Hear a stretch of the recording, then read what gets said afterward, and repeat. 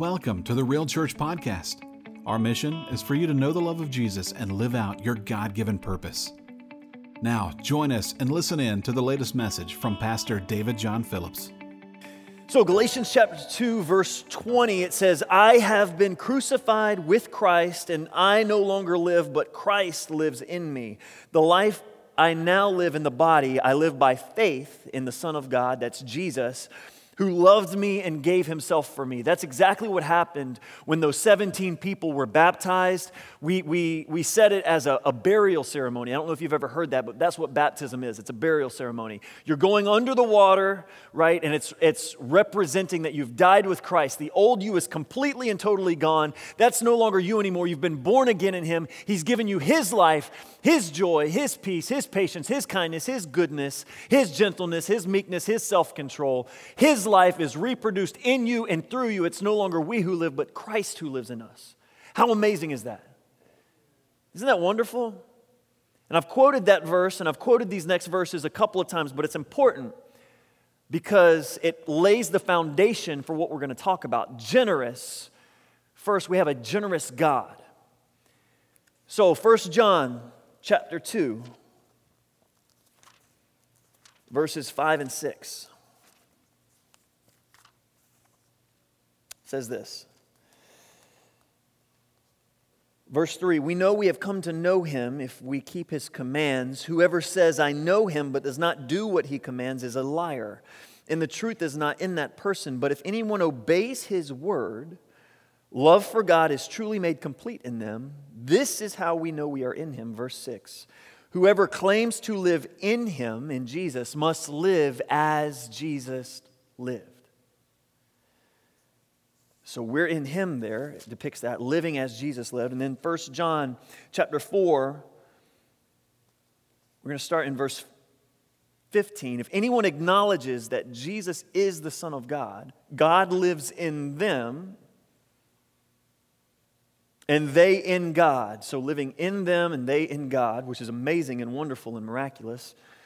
And so we know and rely on the love that God has for us. God is love. Whoever lives in love lives in God and God in them. There it is, that picture of us in God and God in us, which is miraculous. This is how we know that love is made complete among us so that we will have confidence on the day of judgment. Listen to this. In this world, we are like who? Jesus. In this world, we are like Jesus. Why? Because we are in him and he is in us. Now, we're talking about generous. Why is this important? Because if we identify Jesus as generous, then that means that we are generous because we are in him and he is in us. Does that make sense?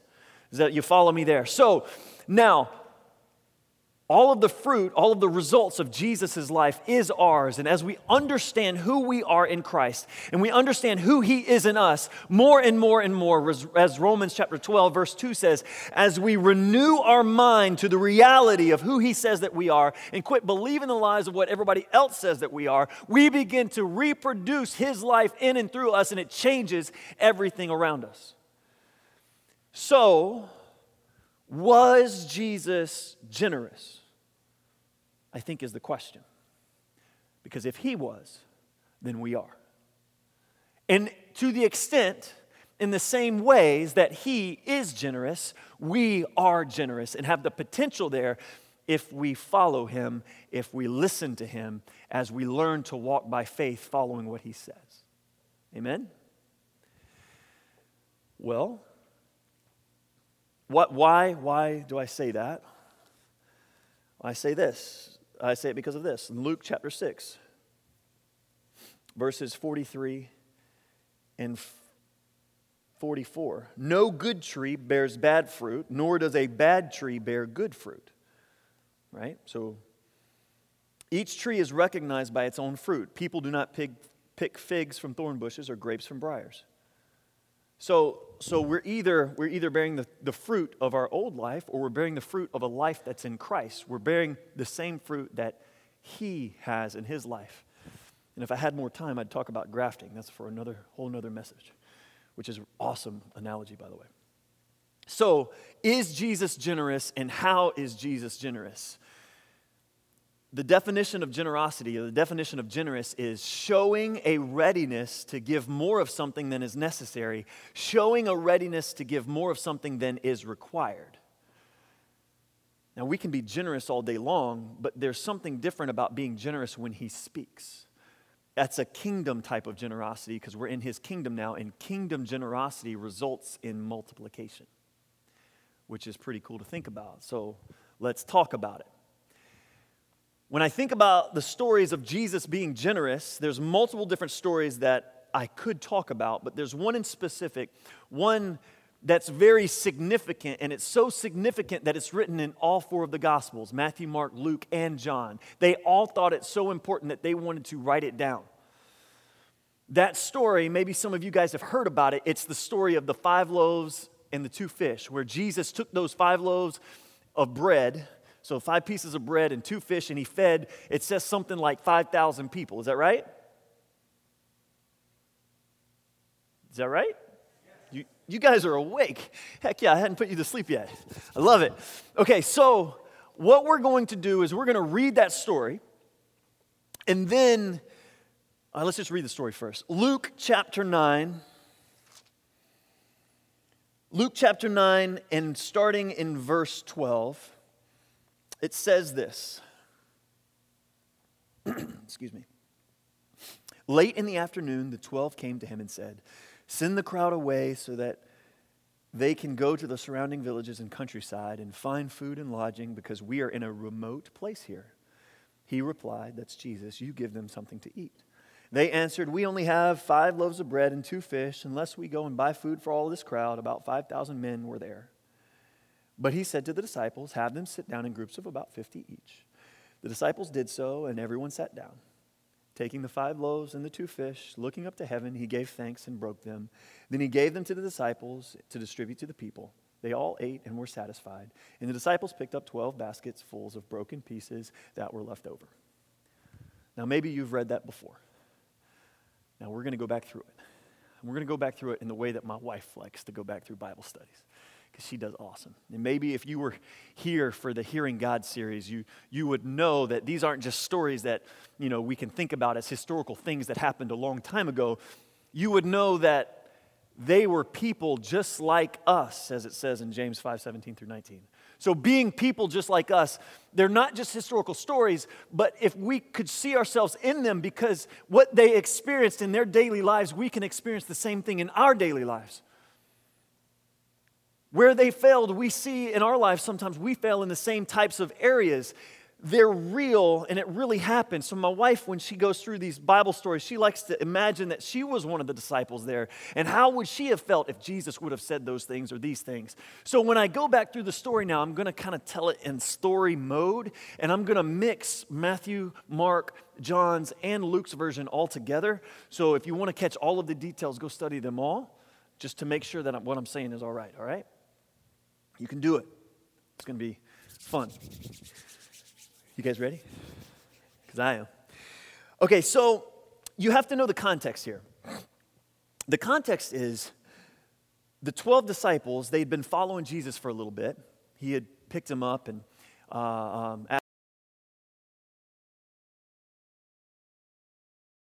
following Jesus, and Jesus, he's performing miracles. He's healing the sick, he's casting out demons, he's curing diseases, he's doing amazing things. But then he does this crazy thing. He brings the 12 to himself, and he says, "Hey, you guys, I give you the authority to cure diseases, to heal the sick, to cast out demons. Go into the surrounding villages and preach the good news of the gospel." This happened just before this, okay? Preach the good news of the gospel and proclaim the kingdom has come, all right?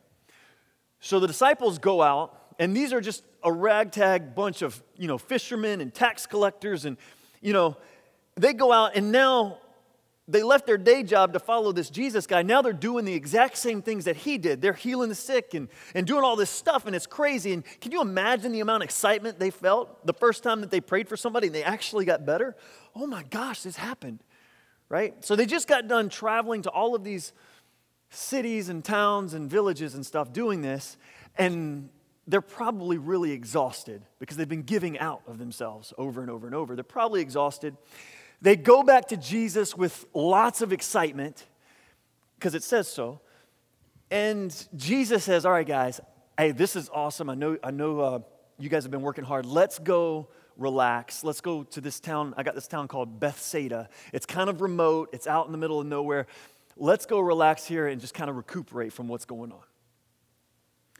So they begin to go, but somebody, probably Peter, because he's the boisterous one, he's the one that, usually you would think he would let the cat out of the bag. Somebody let the press know that where they were going. They weren't just going to this remote place, all right? Or that they were going to this remote place to relax. So they get to Bethsaida, they're relaxing, and they look out and they see this crowd of people coming. And they're supposed to be just relaxing.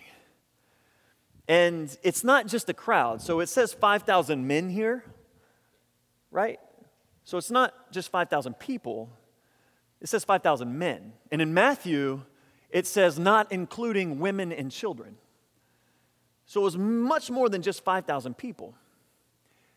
If we were to look at history, it's more likely, or it's likely in that time that they had 4 to 5 kids per family. Now, let's not assume that every husband and wife had 4 to 5 kids, so we're just going to take a conservative number of 2, kind of like today's age. So you have a husband, wife, 2 kids, 5,000 men, 5,000 times 4 is 20,000. Theologians would agree, all the smart people out there, that there was about at least 20,000 people in this crowd that Jesus ended up feeding, which is pretty amazing and miraculous. And yes, it's very generous of Jesus doing more than what is expected to feed this whole crowd and have 12 basketfuls of fish and stuff left over for the disciples. That's generous, right? So we're at Bethsaida, we're the disciples, right? Me and you. And we're chilling with Jesus and we look out and there's a crowd of 20,000 people coming on the horizon and everybody looks at Peter. Really? Again? Jesus, in John 6, it says he knew what he was about to do.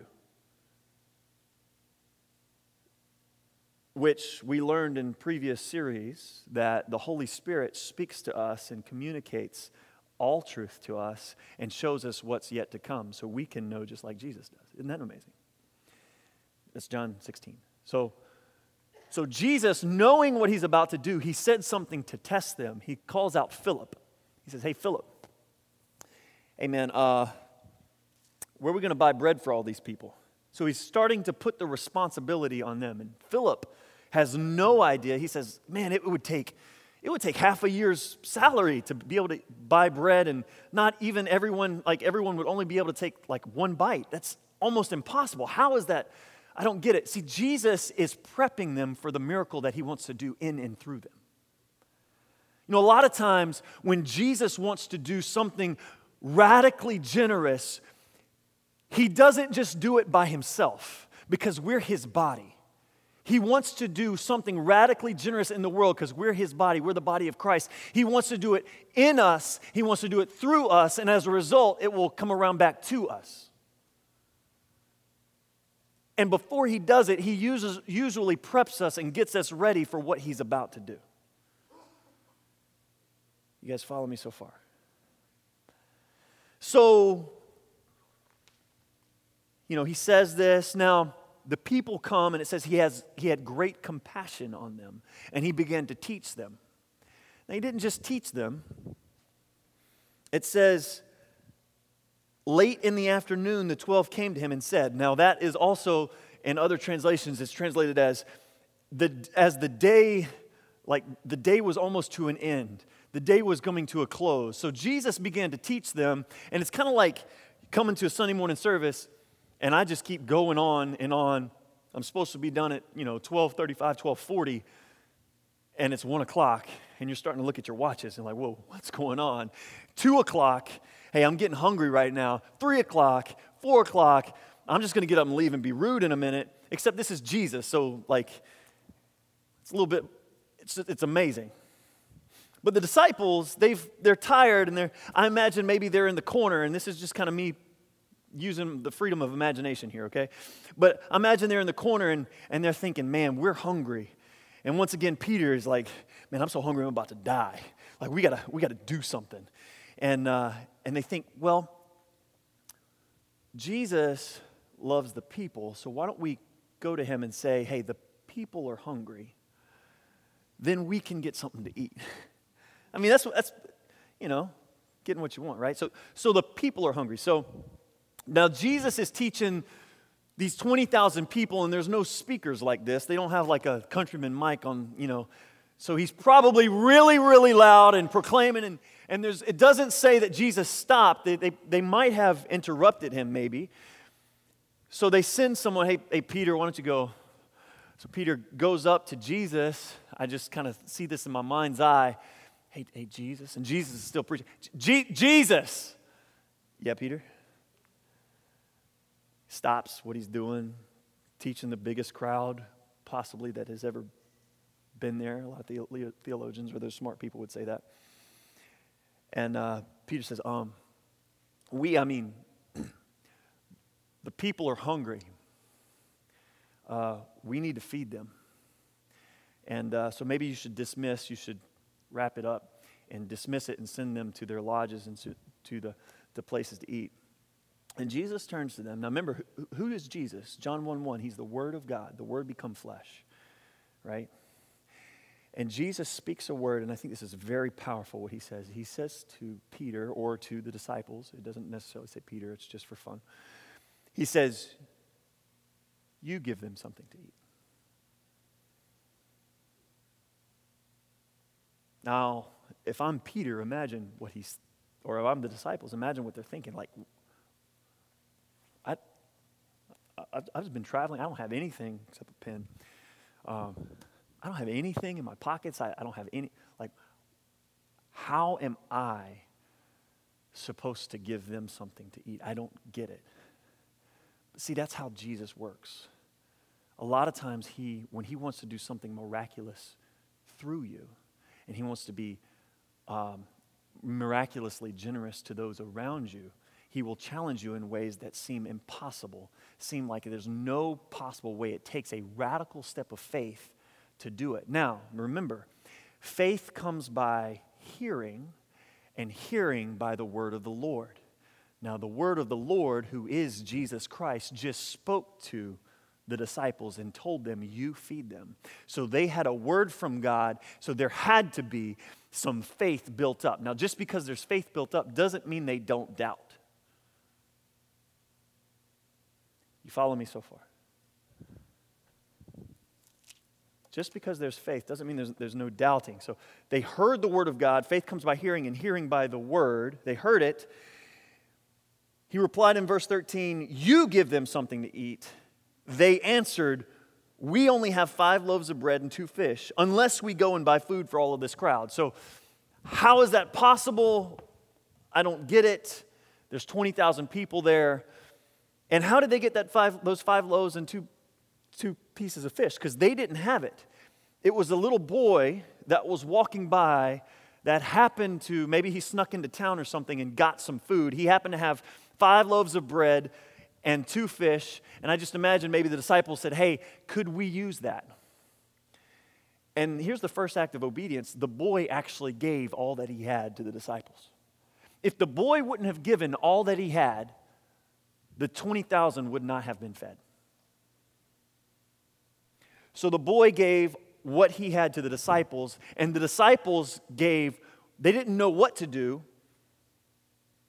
but they knew that God told them to do something. Their Lord and Savior told them to do something, and there was no possible way that they could do it on their own. Yeah, what if they would have just been generous, taken the 5 loaves and 2 pieces of fish and began to hand it out? That would have been nice. It would have been kind. Like, people are generous like that in all kinds of situations. But when it's not in obedience to His word, in partnership with Him, it's just your own doing. It's nice and kind, but it's not life-changing for everyone around. Because kingdom generosity results in a multiplication that changes everything. And that happens only in response to his word. Jesus said, you feed them. They didn't have enough. They realized they were in and of themselves. There's no way that they could do that. So they gave back to Jesus what they had. Jesus, we have 5 loaves of bread and 2 fish. Look what he does next. So after they gave him that, he said, but he said to the disciples, have them sit down in groups of about 50 each. Okay. You ever been to that point of radical obedience where you've surrendered all of your life to God because everything that we have is his, our time, our talents, and our treasure? In order for this kingdom generosity like Jesus, this radical, amazing generosity and multiplication to happen, we have to let go of control of what we have and how we think we need to use it and just place it back in God's hands, which is what the disciples just did. So they place it back in his hands. And you ever done that and expect, there should be a miracle right now? Like, I'm ready. Only to get more instruction. And not just any instruction, but Jesus says, have them sit in groups of 50. Have you ever tried to make 5 little kids sit in a group? I have a 6-year-old, a 4-year-old, and a 3-year-old. 3 is hard enough. I'm amazed at my wife who works at a preschool and how they have a group of 10 kids sit. There's 20,000 people here.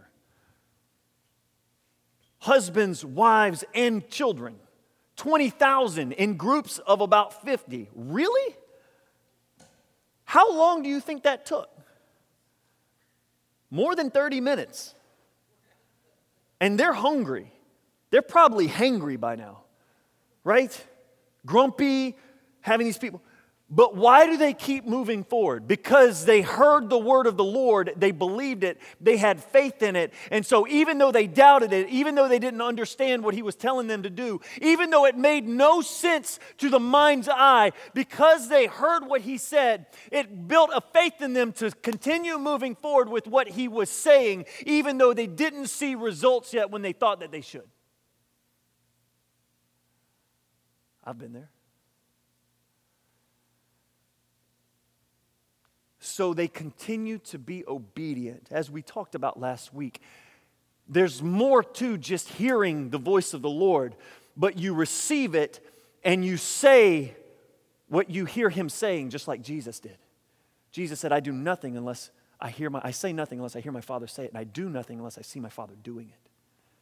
So as God speaks to us, we speak it or we do it, what we see him doing, and there's power in the response because faith without works is dead.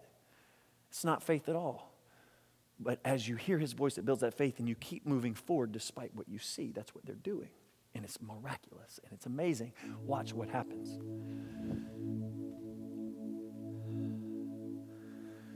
So the disciples finished their task. They were prepping.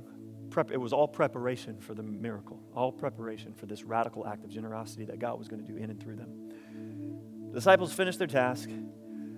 Verse 16, taking the 5 loaves and the 2 fish, Jesus taking the 5 loaves and the 2 fish, and looking up to heaven, he gave thanks, broke them, then gave them to the disciples to distribute. Now, I don't know if it's movies, because I grew up in church and I saw these church movies, or just my own imagination or how it's been taught to me before. But you have this picture of Jesus having these 5 loaves and 2 pieces of fish that were handed to him from the disciples, and him like putting these plates up into heaven and this holy light shining down on him, kind of like the spotlight there.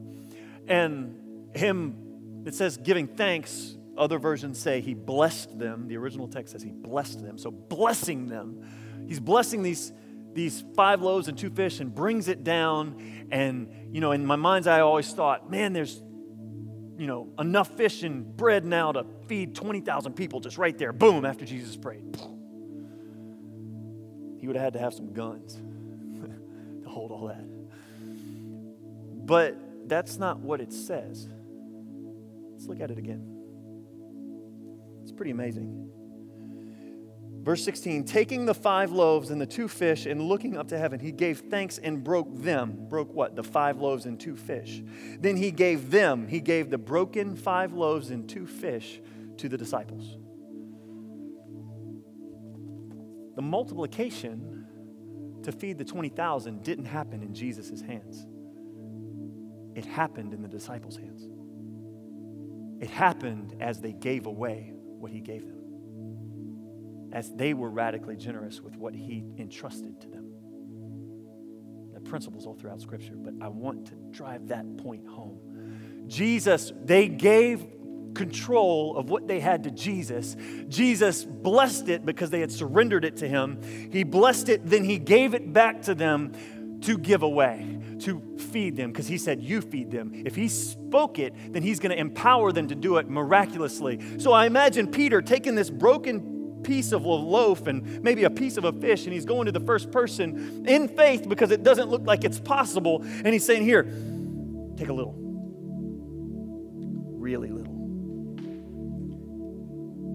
And as he continues to give it away, next thing you know, he gives a little away and a little bit grows in his hands. And as he gives a little more away, a little grows in his hands. And he gets a little more confident of this kingdom principle of generosity. So then he gives, hey, you can take a little more. And a little more grows in his hands. So next thing you know, he's giving more and more is growing. Next thing he says, hey, get as much as you want. And a ton is growing in his hands because as he's giving it, it's being supplied back to him.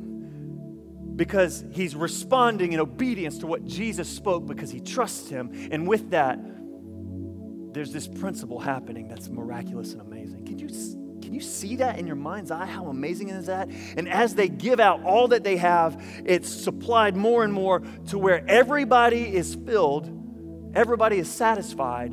And not only that, the disciples are taken care of where there's 12 basketfuls, a doggy bag for each disciple. And they started with nothing except his word. That's amazing.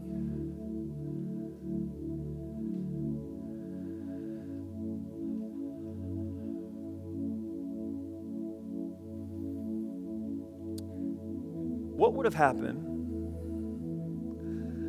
What would have happened if after Jesus, they gave all that they had to Jesus and Jesus blessed it and gave it back to them, they wouldn't have gave it away? What would have happened if they wouldn't have originally followed the command other than to say, all I have is yours, God? He says, good, well, take it and feed those around you. And they just ate it themselves. The 20,000 wouldn't have been fed.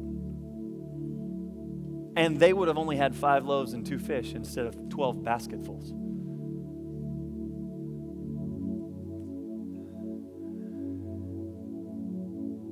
It had to be given away for it to multiply.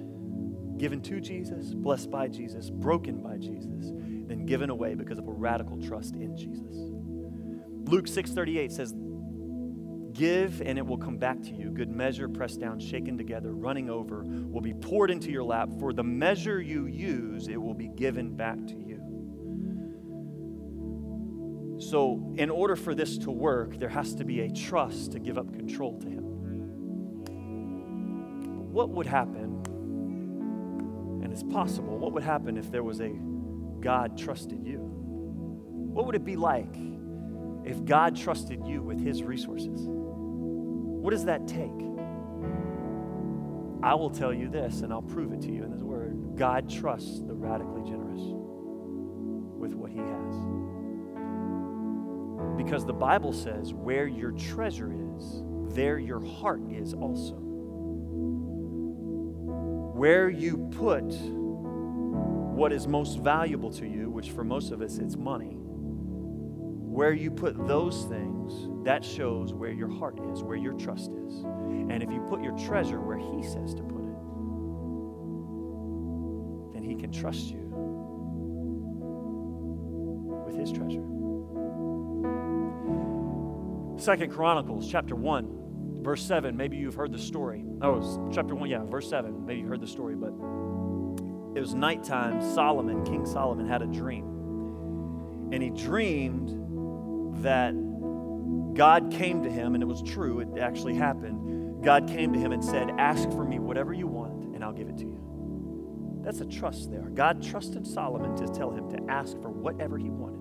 Why did God trust Solomon? It was at night, so if you look back to see what happened in the day, you'll see. In the verse before it, 2 Chronicles 1, verse 6. Solomon gave a burnt offering. Now, it's customary in that day for a burnt offering, it's to be your best. It to be one of the ways to do it was a bull, which is like super expensive and amazing. And he gave his bull, a best bull, and it was customary for someone to give one bull. That's normal. That's expected. But radical generosity is above what expected. Solomon didn't give just one, he gave 1,000 of his best bulls. This radical generosity, because of that, because his treasure was in a burnt offering couldn't be used after that. It was just dedicated 100% to God. Because his treasure was there, his heart was with God, God trusted him to say, whatever you want, I'll give to you that night. What does that look like in our daily lives? 2 Corinthians chapter 9.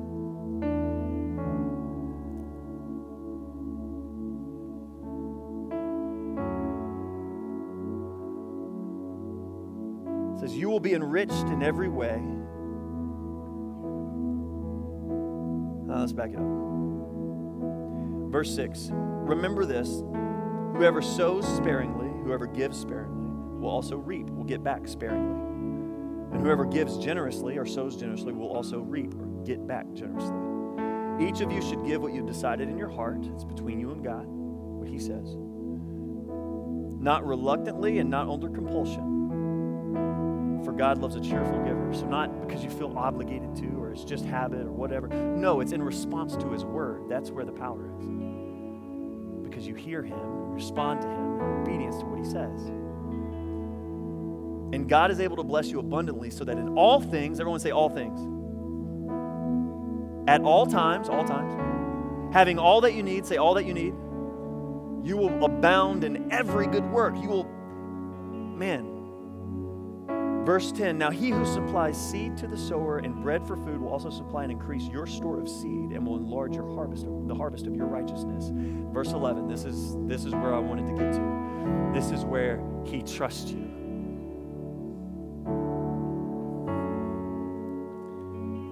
You will be enriched in every way so that you can be generous on every occasion. Can you imagine? Generous on every occasion. And through us, your generosity will result in thanksgiving to God. I want to be a church.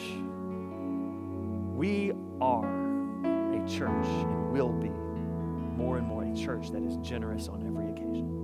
I want to be a husband, a father, a friend, a person who is generous on every occasion because I trust him to give him control of everything that I have.